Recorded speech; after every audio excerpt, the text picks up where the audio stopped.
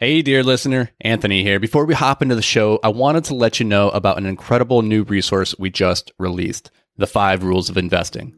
Dan and I are huge advocates of modeling the behaviors of the people who have done what you hope to do. And who better to model when it comes to investing than legendary investors like Warren Buffett, Howard Marks, and Ray Dalio? This free ebook breaks down the simple time-tested strategies of billionaire real estate investors that you can use to take your investing to the next level. So head over to invictusmultifamily.com and grab your ebook today. All right, now let's hop into the show. Today, we're going to talk about the 7 team members on every syndication. So stay tuned.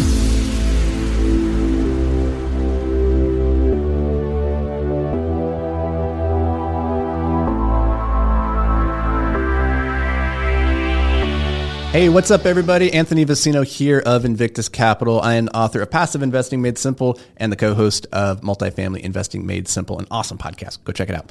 All right, so let's get into it and talk about the 7 key team members on a syndication. But before we get to that, don't forget to smash the like button. Go hit subscribe. It means a lot to me. It gives me all those warm and fuzzies. So thank you. All right. So if you want to be part of a syndication, whether you are thinking about being the active partner or you're thinking about being a limited partner, you got to know the 7 key team members. So first, let's talk about the partners or the members in the deal. Like I just alluded, you got the active partners, you got the passive partners, otherwise known as the general partners or the limited partners. Now, remember, every deal needs 3 things. It needs somebody who has the time, somebody who has the experience, and somebody who has the capital. The beauty of syndications is that no one person or one entity is bringing all 3 of those. We can split them up. And so the general partners are our active team members. They're the ones out there who are putting in their time and their experience to find the deals, to source them, to bring them to closing, to then operate those deals and then to sell those deals. They're the ones that are doing all the work, dealing with the toilets, the tenants, the trash. Our passive partners, the limited partners, they're bringing the third part of the equation, which is just the capital. They put that money in, and then they sit back and they collect that cash flow. It's beautiful. Beyond that, though, we have some team members that are going to facilitate us actually getting these deals done. And whether or not you just want to be a passive partner or you're thinking about running the whole show and being the general partner yourself, you got to know who's all involved behind the scenes.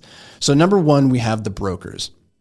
This is massive. If you want to get deals done, it's probably going to be done through a broker. You can go off market. Sure. That can be a very powerful way to get deals done, but it takes a lot of time, takes a lot of energy. And honestly, for most investors, you're probably better off just going straight through a broker. Think about it. This is what they do all day. They're pounding the pavement, making phone calls and trying to source deals. Yes, they're going to take a cut, but generally it's worth the time savings that it's saving you from not having to be the one that's actually out there doing all the hard work. Number 2, you got the lender. And the lender is the biggest partner on any given deal. I don't care what anybody else says. They're bringing somewhere between 70 and 80% of the loan value. That's a lot of money. That's a big partner. And they're going to wield a pretty big stick. So if the deal doesn't go to plan, they're going to take back that asset. They're going to foreclose on it. They might even come after your personal assets. So when it comes to partnerships, even if you're a limited partner, and you're just putting cash in, and yeah, you're protected behind an LLC and all that great stuff, it's still really important to understand the loan terms and the banking partner that your general partners have decided to work with. Number 3 is the property manager. And this is huge because it's not enough. Like, people get really excited about closing a deal because it's kind of hard to find a deal these days. It's kind of hard to close a deal. So you should pop the champagne, you should celebrate. But don't forget, that's just the starting line. The deal has now begun. We have to actually operate the deal because it's not good enough just to project returns. We actually have to deliver returns. And that's where the property management company comes in. There's a couple of different ways the property management company might be structured. It could be a third party, a company that just handles properties for operators, and that's all they do all day long. They're professionals at it, and they're great, and they're going to take their fee as a result. The other way is to have an in-house property management company. That's what we do at Invictus Capital. We have Invictus Management. That means is we have our own staff, our own systems who are dealing with residents every single day, staffing it, dealing with maintenance, repairs.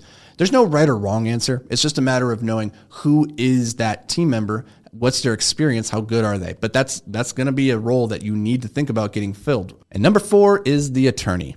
Listen, nobody likes lawyers. If you're a lawyer, I'm sorry. It's true. You know it. Don't hide. Nobody likes attorneys, but you got to have one. You got to have probably multiple. When it comes to syndications in particular, there's so much paperwork. You're going to need your general counsel to go over operating agreements, and you're going to need an SEC attorney to go over the private placement memorandum, otherwise known as the PPM and the subscription docs. If you cut this corner, if you're an operator, I'm looking at you right now. If you're an operator and you're thinking, I'm just going to save some money by going to LegalZoom.com or just using my cousin who's a divorce attorney, he can whip up these papers. I am telling you, you are going to get burnt so badly at some point, it's not even funny. Do not cut this corner. Guys, this is so important to protect yourself and your limited partners. Pay up. Pay the extra money. It's worth it. Trust me. Because listen, everything is fine when things are going fine. But as soon as things go wrong, everybody starts getting litigious.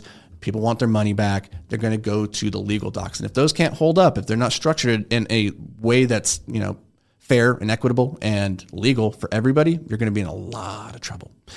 This one, they don't get enough love, is the CPA. Now, a good CPA is just like a lawyer. They're going to save you more money than they cost you.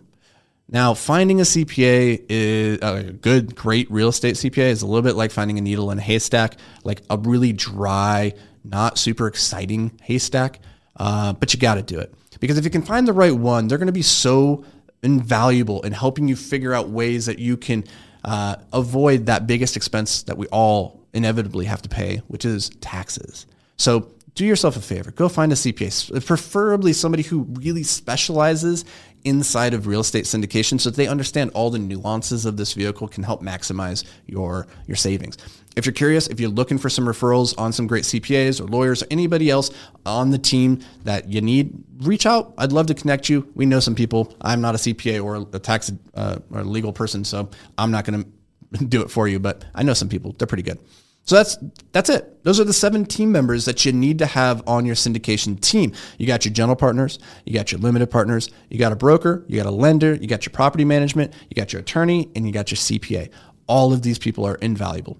Can't cut out any one of them, otherwise the engine just collapses. It doesn't work anymore. So as you're building out your team, whether you're a general partner or you're a limited partner and trying to understand who's on the general partner's team, these are the roles that you're going to be looking for. So hopefully this brought you a little bit of value. If it did, do me a favor, go share it with a friend or an enemy.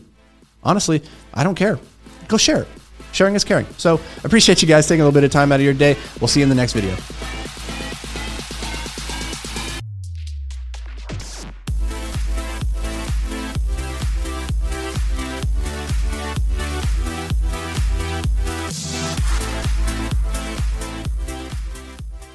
Hey, thanks for joining us for another episode of Multifamily Investing Made Simple. If you enjoyed the show, could you do us a massive favor?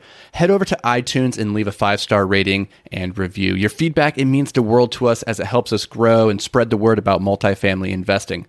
And don't forget, sharing is caring. So fire this episode over to any friends or family who you think could benefit from learning all about multifamily investing. Thanks, guys. We appreciate every single one of you, and we'll see you on the next show.